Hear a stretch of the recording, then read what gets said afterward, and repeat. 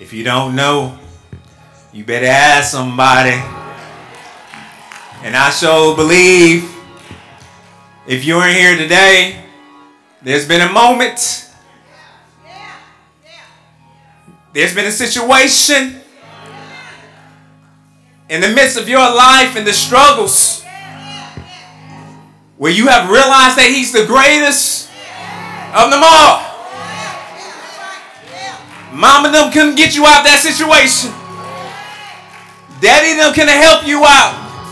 And your boo and your besties was all gone, but Jesus showed up one day when you was down and out, beat up and messed up. And He demonstrated that He is the greatest of them all. Amen. Let's give the Lord a hand clap of praise. And to our choir for leading us in worship this morning. Amen. Amen.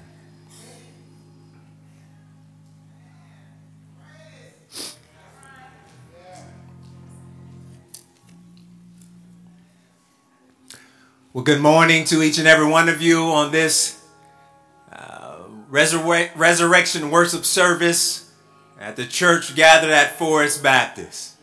It's so good to be with you. To all of our guests, we welcome and thank you for worshiping with us this morning. You could have worshiped anywhere, but I'm grateful to the Lord that you have chosen to worship with us this morning. My name is Nathaniel Bishop Jr. I have the tremendous privilege of serving as the lead pastor here at Forest Baptist Church alongside our pastor of discipleship, Pastor Jimmy Buss, and alongside our pastor of Christian education, Pastor Kevin Jones. Again, we welcome you this morning. And to all of the Forest family, it's good to see your smiling faces once again. Amen? Amen. He is risen. Y'all sleeping. He is risen. He is risen. He is risen. Amen. Amen. Hallelujah to the King of Kings and the Lord of Lords. But if you would, please grab your copies of God's Word and turn with me to 1 Corinthians, the 15th chapter. For those of you who were with us during Sunday school, we were able to begin. We gave you an appetizer to warm up on this passage of Scripture, and we will continue to look into the truths of the Lord as He has given this word for today. 1 Corinthians, the 15th chapter, beginning with the 12th verse. And if you would, please stand out of honor reading of God's word. And to all of our guests, this is something that the Lord has revealed to us before. Just letting you know we are a local body of Christ who we do not walk alongside the Word of God, nor do we stand on top of the Word of God. But we are people who live under the authority of the Word of God. We believe all of the truths that God has given to us through His Word, and we believe that God has given us everything we need for life and godliness through and by His Word. So when we are reading God's Word, we like to say that this is the Word of God. Please hear the voice of Christ. 1 Corinthians, the 5th chapter, beginning with the 12th verse.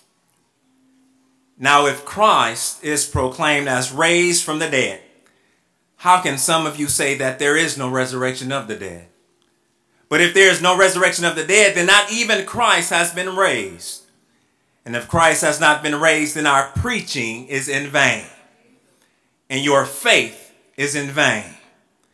We are even found to be misrepresenting God because we testified about God that He raised Christ, whom He did not raise, if it is true that the dead are not raised. For if the dead are not raised, not even Christ has been raised. And if Christ has not been raised, your faith is futile, and you are still in your sins. Then those also who have fallen asleep in Christ have perished. If in Christ we have hope in this life only, we are of all people most to be pitied. Verse 20. But in fact, Christ has been raised from the dead, the first fruits of those who have fallen asleep. For as by a man came death, by a man has come also the resurrection of the dead.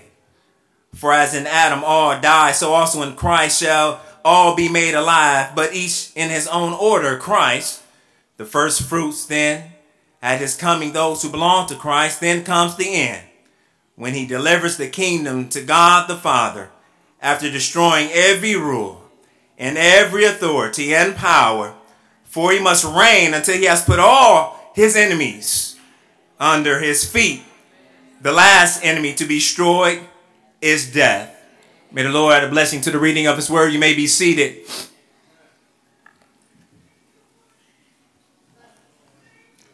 I'd just like to place a tag upon the text this morning. Aren't you glad that he got up? Aren't you glad that he got up? Let us look to the Lord in prayer this morning. Pray with me in your hearts. Gracious and eternal Father, how good and how awesome, how wonderful you are.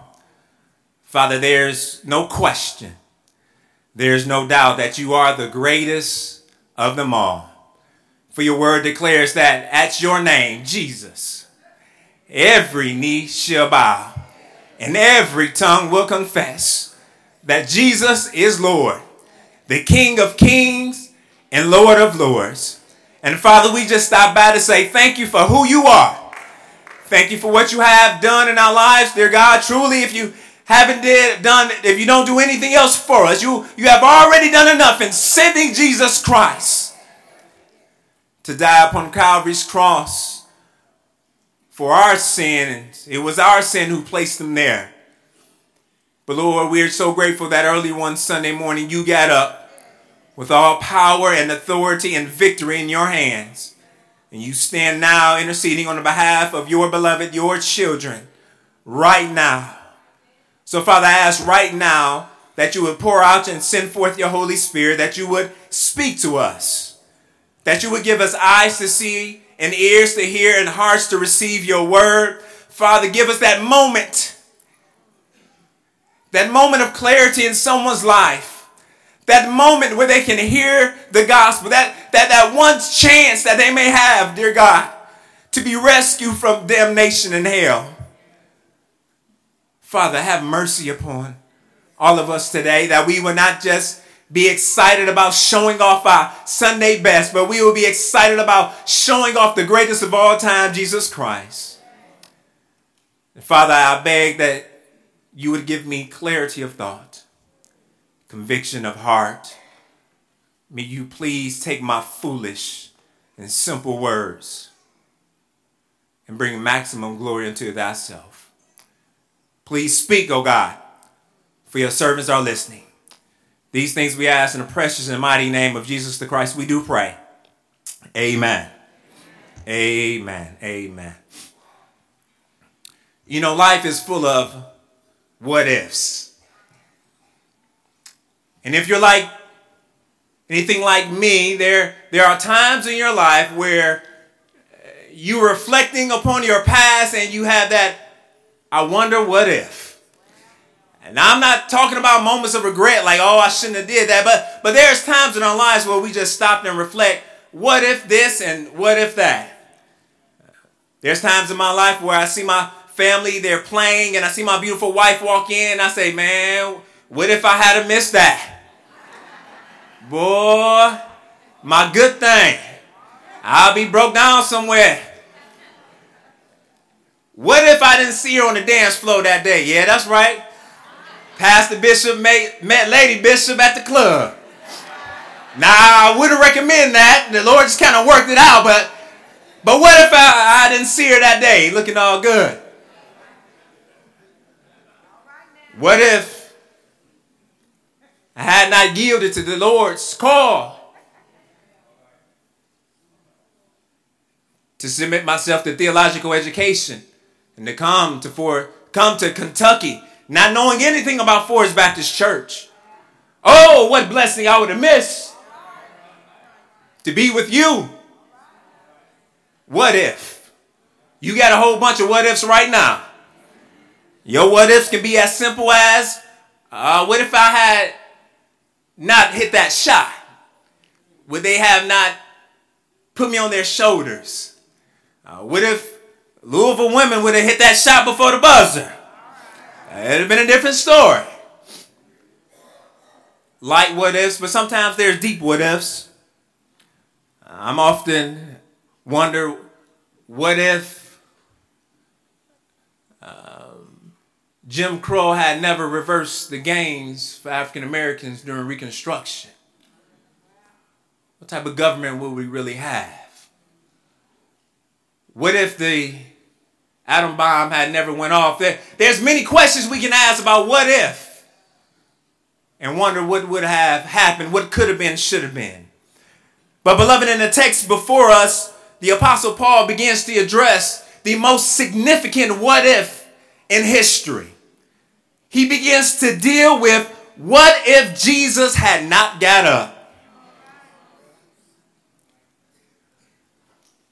For we know that everything hinges upon the resurrection of Jesus Christ. The fact that we got up today on April the 1st, 2018 is representative of the fact that our calendars are based upon the life, death, burial, and resurrection of Jesus Christ.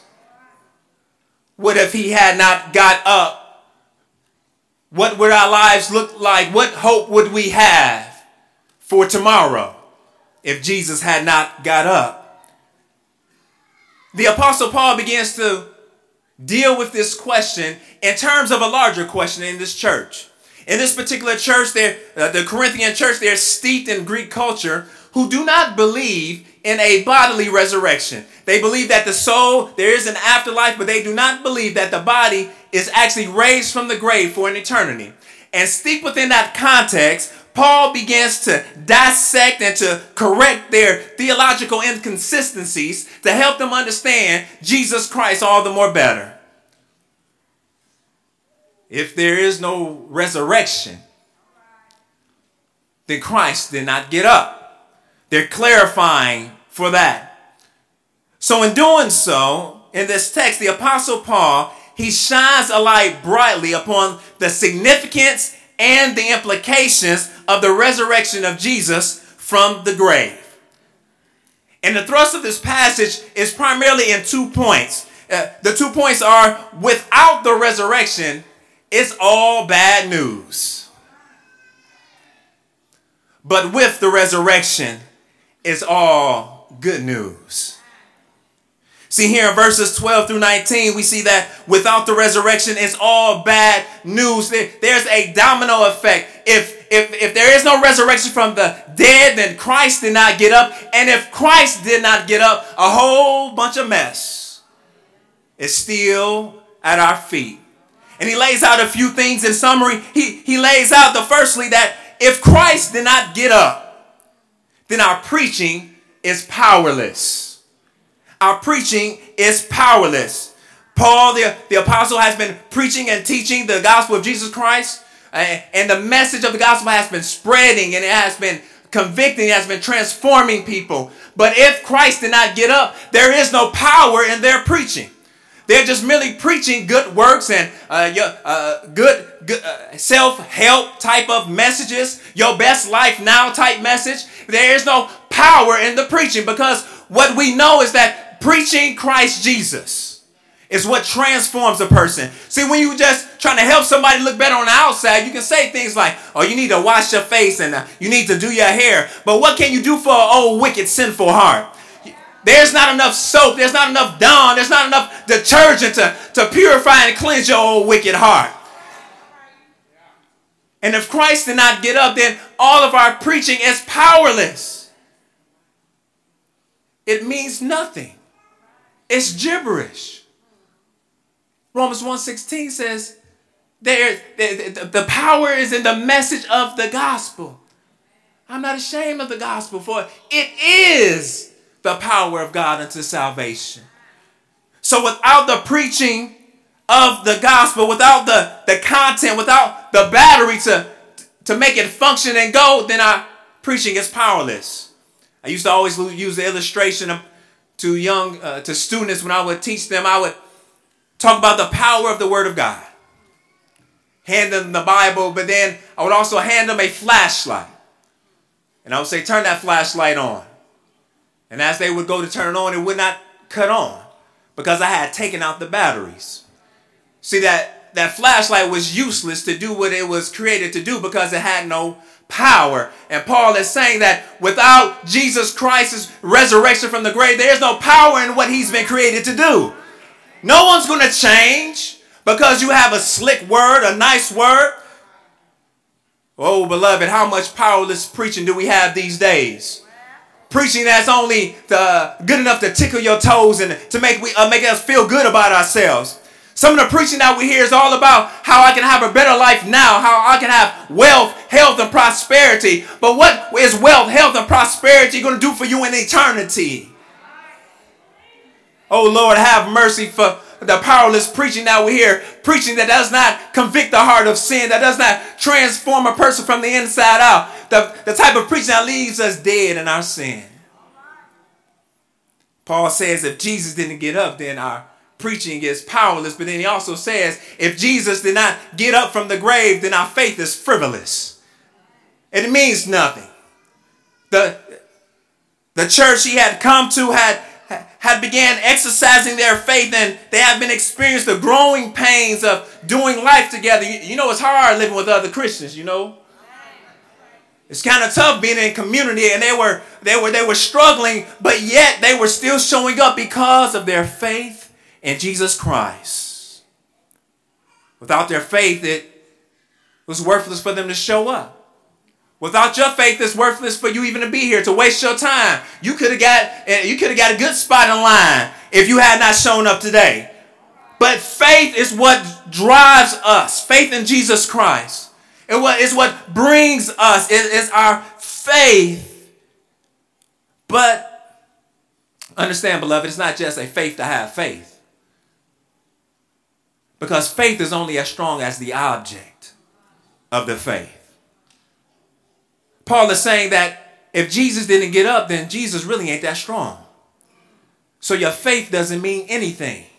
You can just have as much faith in the car going down the street. You can have faith that bus ain't going to hit you when you walk out into the middle of the street, and you can truly believe it. But if that driver don't see you, you're going to get ran over. So the object of your faith is what really matters. And Paul is saying without the resurrection, then your faith doesn't matter. You are wasting your time. But not only that, not only your faith. Saints, think about the Old Testament saints. Abraham's faith don't mean nothing. Isaac's faith and Jacob's faith would mean nothing. Noah's faith and Moses' faith, David's faith. None of the old patriarchs will be in glory. They would have perished for their weak faith. If Jesus did not rise from the grave, then you just might as well tear out Hebrews the 11th chapter, because it's all about how faith causes you to believe and how your faith causes you to believe and then to work on his behalf. But without faith in the resurrection, there is no power. As Paul says there, without Jesus getting up from the grave, their preaching is powerless, their faith is frivolous, but most importantly, their sin is still sovereign over their lives. Look here in verse 17. And if Christ had not been raised, your faith is futile, and you are still in your sins. Paul says if there is no resurrection from the grave, then you are still under condemnation from God. If there's no resurrection from the grave, then we are just dead men walking. We're just objects just moving through life. Ephesians 2:1 tells us, and you were dead in your trespasses and sin. You're just dead men apart from the resurrection of Jesus Christ. And not only does our sin still have us in bondage. Our sin tells us what to do. Not only that, Paul says if Christ did not rise from the grave, then we are to be the most pitied. Oh, we are a pitiful people. We're a pitiful people to believe that God actually sent his only begotten son, that he lived a sinless life, that he died the death that we deserve, and he lived the life that we could not live. Oh, we are to be pitied. People should come in and look at us like, I feel bad for y'all. Y'all are really wasting y'all time. If Christ did not come, then we should just go hang out, get drunk, and do whatever we want to do for the rest of our lives because we're accountable to no one. See, without the resurrection, it's all bad news. See, without the resurrection, the whole gospel is null and void. You just rip it up because the gospel is based upon two facts: that a Savior lived and he died. Without the resurrection, followers of Jesus Christ are doomed in this life and damned for eternity. There's no hope for today, and there's hell for you tomorrow if Jesus Christ did not get up from the grave. See, without the resurrection, then Jesus is just some good dude who lived this life, performing miracles and just helping people out.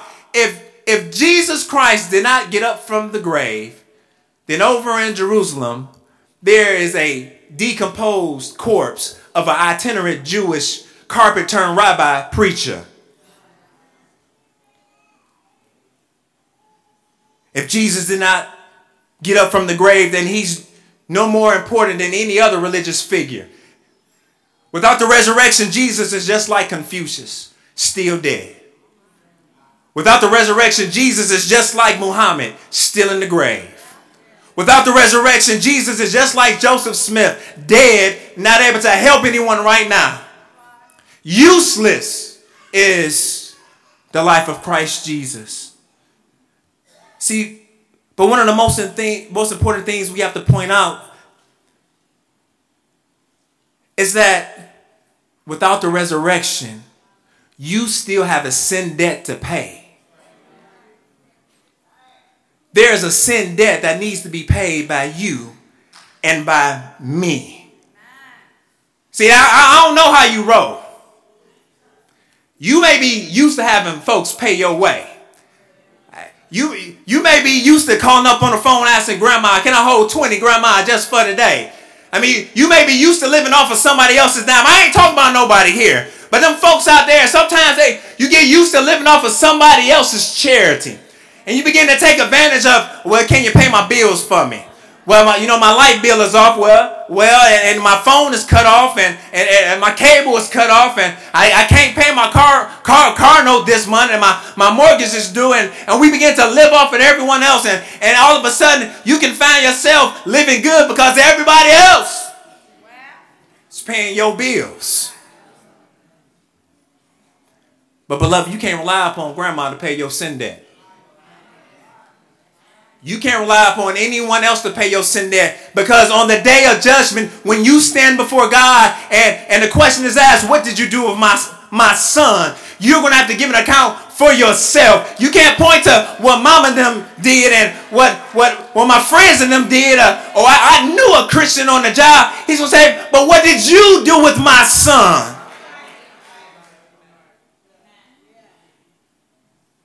See, without the resurrection, it's bad news because we were born in sin, shaped by iniquity. Without the resurrection, it's all bad news. But verse 20, verses 20 through 26, we see that but with the resurrection, it is all good news. Verse 20, look at your text. But in fact, Christ has been raised from the dead, the first fruits of those who have fallen asleep. For as by a man came death, by a man has come also the resurrection of the dead. For as in Adam all die, so also in Christ shall all be made alive. But each in his own order, Christ the first fruits, then at his coming, those who belong to Christ. Then comes the end, when he delivers the kingdom to God the Father after destroying every rule and every authority and power, for he must reign until he has put all his enemies under his feet. The last enemy to be destroyed is death. So though there's an interest to the question of what if Jesus had not get up, Paul points us to the fact that he has given us a gospel that needs and is built upon the resurrection of Jesus Christ. In verse 3 of the same chapter, Paul lays it out for us. This is the gospel. For I delivered to you as of first importance what I also received, that Christ died for our sins in accordance with the scriptures, that he was buried. Jesus actually died. He didn't faint on the cross. He didn't fall into a coma on the cross. He wasn't just tired and took a long nap on the cross, but he was buried in that borrowed man's tomb. He died. That's what makes it so fantastic when we see the next word, which says that he was raised on the third day in accordance with the scriptures. But then what Paul does is he gives the eyewitness accounts, and that he appeared to Cephas, then to the 12, then he appeared to more than 500 brothers at one time, most of whom are still alive, though some have fallen asleep. See, that's important. Right now, he said, I ain't lying. Go ask Ray and them. They was there. They seen it themselves. Verifiable facts. So the question is not if Jesus rose from the grave. The question really is what you're going to do with it. So what we see, though, that Paul is laying out this argument that the resurrection marks a new beginning of a new creation. See, when Jesus got up, he inaugurated a new world order, a new system. This is signified by the fact that he talks about Jesus being the first fruits. Walk with me in the text. He said he is raised from the dead, the first fruits. Any good Jew would know from the Old Testament that this is Old Testament vocabulary. The first fruits. And the way we understand first fruits is giving God our first and our best, that which is flawless. But when a Jew would hear this, they will understand that in the agricultural society they lived in, they would take their first fruits of the land that they the stuff that came up first, that was beautiful, that was nice, and they would take it to the temple as an act of sacrifice. And what the first fruit offering demonstrated was, Lord, here's I'm offering everything to you, but here's just a portion, the first fruits of what's to come, and I'm going to give that to you right now, knowing that more is on the way.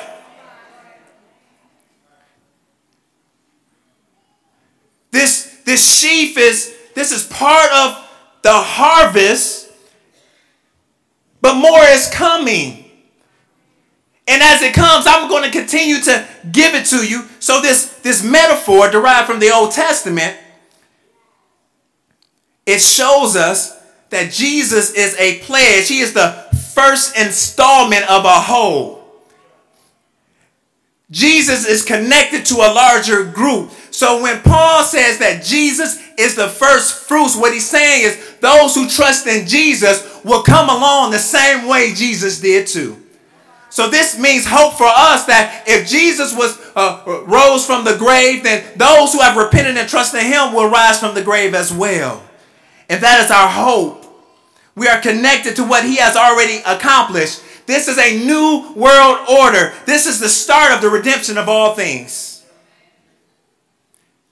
See, because Jesus got up in verses 21 through 22, we have a new pattern in life.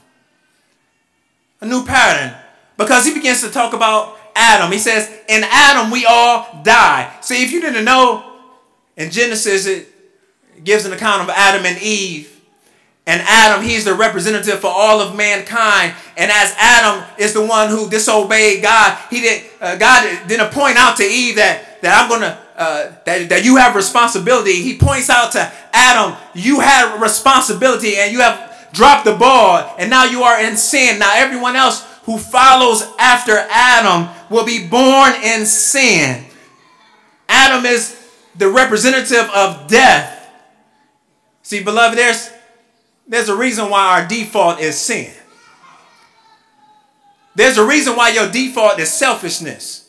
Oh, let you not get your way. Let somebody tell you no a couple times. Let you get looked over for a raise or passed over. All hell is going to break loose. Because sin is part of our DNA and who we are. And for those who continue to live for themselves, those who could care less about God, those who only worried about what they're going to do tonight, they only worried about their next fix, their next high, their next come up, their next scam. Only those are doomed to hell because they are still in Adam. But because of the resurrection, we have a new pattern to live after. In Adam, all die, but in Christ, all are made alive. Jesus is the representative of life. So now we have the opportunity for life eternal. But even on top of this new pattern that we don't have to follow the default anymore. You ain't got to sin because everybody is sinning. You ain't got to talk like they talk and walk like they walk. Because the death, burial, and resurrection sets people free. So now we have the opportunity to create new patterns of holiness. What Jesus is telling us is, you ain't got to be like your mom and daddy. You ain't got to be like grandma and them if they didn't love Jesus. See, what Paul is saying that really there ain't no such thing as just a generational curse. But there's a such thing as generational disobedience. And there's a such thing as, because that's the way you've seen it done, you gonna keep doing it that same way. So Paul is saying you ain't got to keep living like they used to live. You ain't got to keep talking how they used to talk. Because I've come that you may have life more abundantly. You could turn around and be transformed. You could be the person in your family that makes things right. You could be the one that they begin to talk to and asking you to pray with them. You ain't got to act like everybody else. Jesus gives us a new pattern in life. But Paul explains not only do we have a new pattern of life, because Jesus got up, we have a new prioritization of life. Look here. In verse 23. Then comes the end, when he delivers the kingdom to God the Father after destroying every rule and every authority and power. Because Jesus got up, Jesus is Lord. Every competing, corrupted, perverted dominion will be crushed by Jesus. Everyone and everything who is standing up against Jesus right now will be crushed, will be defeated. Everything that sets itself against the things of Christ Jesus, Satan and his minions will be crushed. This world system will be defeated. And those in Christ will be raised to walk in the newness of life on streets of gold with Jesus Christ ushering us in.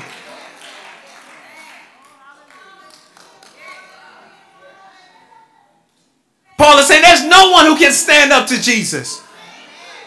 But beloved, if we're going to just real talk, if we're going to be 100, there's so many of us in here, we want to stand up against Jesus as if we have enough power to defeat him.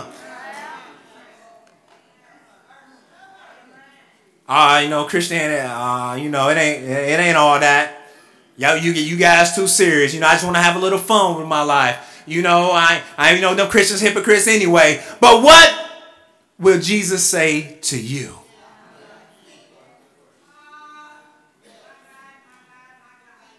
Anyone and anything in opposition to Jesus Christ will be defeated.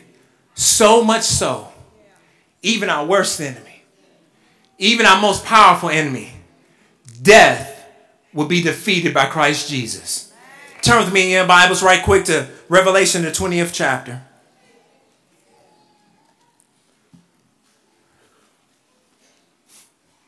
Beloved, this is how the story goes. Whose side are you on? Revelation, it's at the end of your Bibles in the New Testament. Revelation, the 20th chapter, beginning with verse 11. And the text of Scripture tells us, the Apostle John, he's a witness. He says, "Then I saw a great white throne, and him who was seated on it." That's Jesus. "From his presence, the earth and sky fled away." The whole earth said, I don't want none of this. I can't touch this. And no place was found for them. Verse 12, and I saw the dead, great and small. You know what I mean? Great and small. It's about kings and queens, presidents and vice presidents, billionaires and trillionaires. But he says the small, the broke, the downtrodden, the least of these. He said there's every type of person here standing before the throne. And books were open. Oh, Lord, they got books. They got pens in heaven. They got books in heaven. Then another book was opened, which is the book of life. And the dead were judged by what was written in the books. Watch this, according to what they had done. Oh, beloved, you know you're going to be judged by everything that you've done. The Bible says you're going to be judged by everything you've done and everything you said. Oh, man, we hit. Everything we've done and everything we said. And then verse 13, he says, "And the sea gave up the dead who were in it.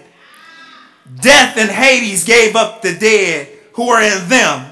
Those are the ones who have died before Christ's return. He says, and they were judged too. Each one of them according to what they had done. Then verse 14. "Then death and Hades were thrown into the lake of fire. This is the second death, the lake of fire. And if anyone's name was not found written in the book of life, he was thrown into the lake of fire."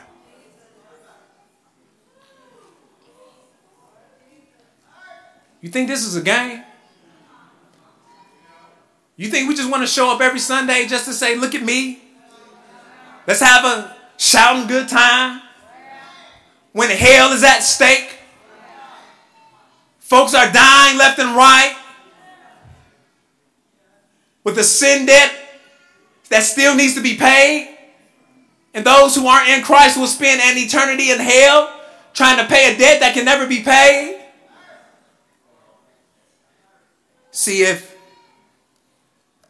Jesus is going to destroy death, what is he going to do with you? See, Paul is declaring that Jesus is Lord. We don't just say that because it's a catchy phrase. To say that Jesus is Lord, that means he is the sovereign over all of creation. And he has authority over both you and over me. You know, you think you're scared when you was growing up and you had chores to do and mom and them pull up in the driveway? You know you had them chores. You had all day to do them chores. And all of a sudden, you're going to act like you could clean up the whole house in 12.5 seconds. That's the distance from the car to the door. You all of a sudden you want to start getting mama home, and all of a sudden you want to get busy. Oh. You trying to get busy. Oh, beloved, when Jesus comes back with all power in his hand, ain't no running around trying to get things in order at that time. because it's too late. The text is telling us, get your life in order right now before Jesus come back. Because if you did your chores before mama got home, you could have kicked up, you could have welcomed her through the door, and you wouldn't be running around. But when the saints see Christ Jesus, when the trumpet sounds and the shouts of glory come down, I ain't gonna be scared. I'm gonna say glory. Hallelujah. Today is the day I see my Savior face to face. No more drama, no more cancer, no more issues, no more mess, no more death. It's been defeated.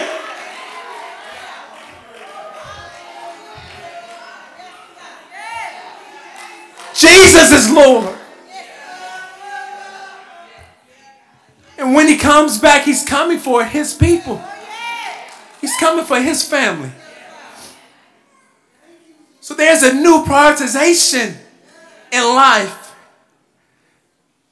The resurrection is a restoration of the way things were intended to be.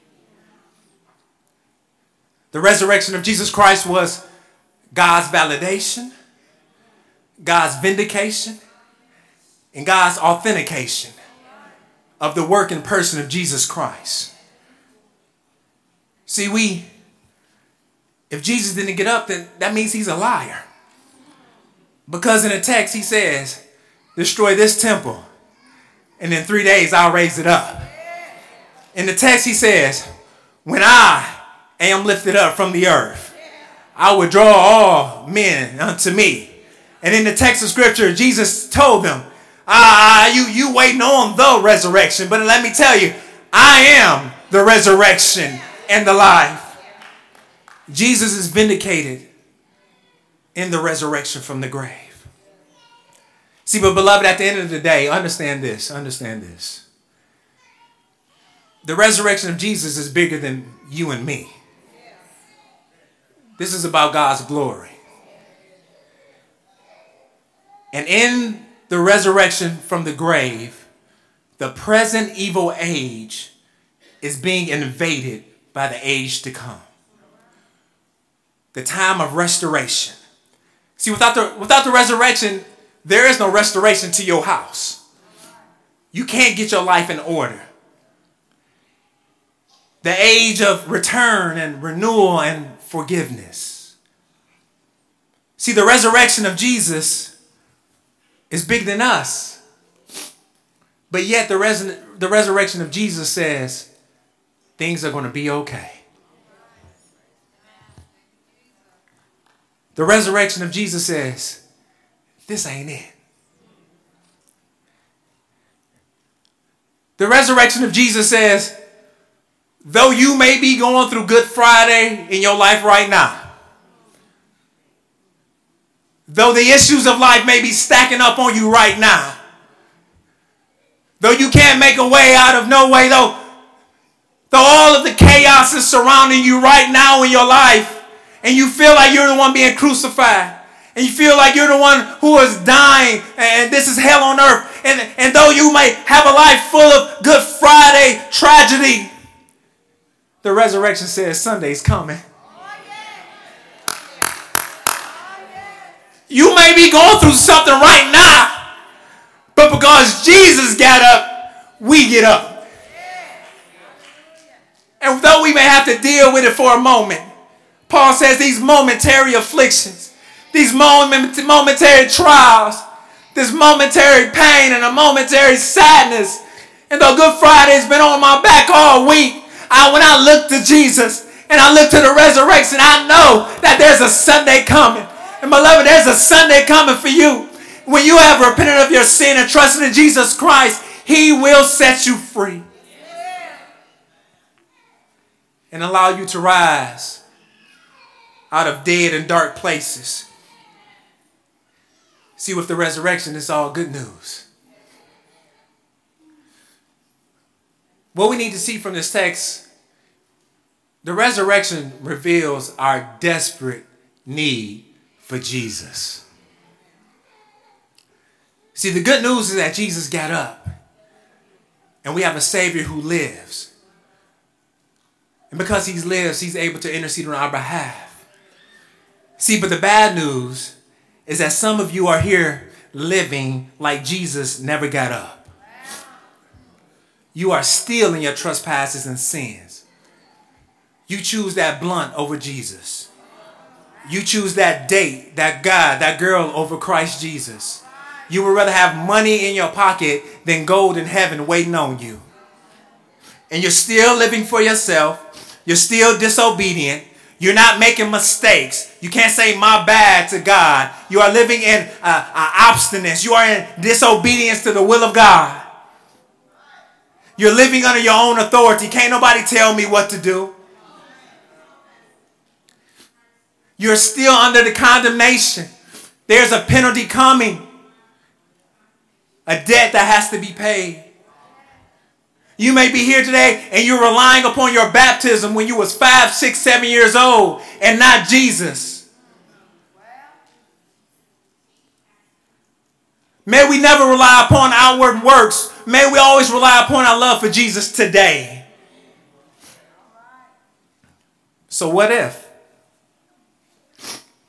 So what if you leave today not trusting in Jesus Christ?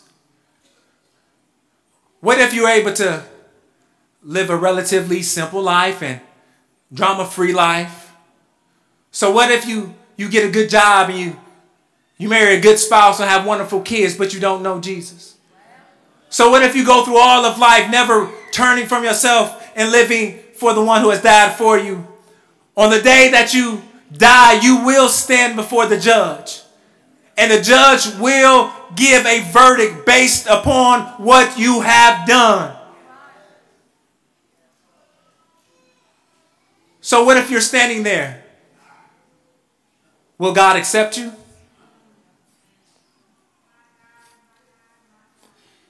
But what if you trusted in Jesus today?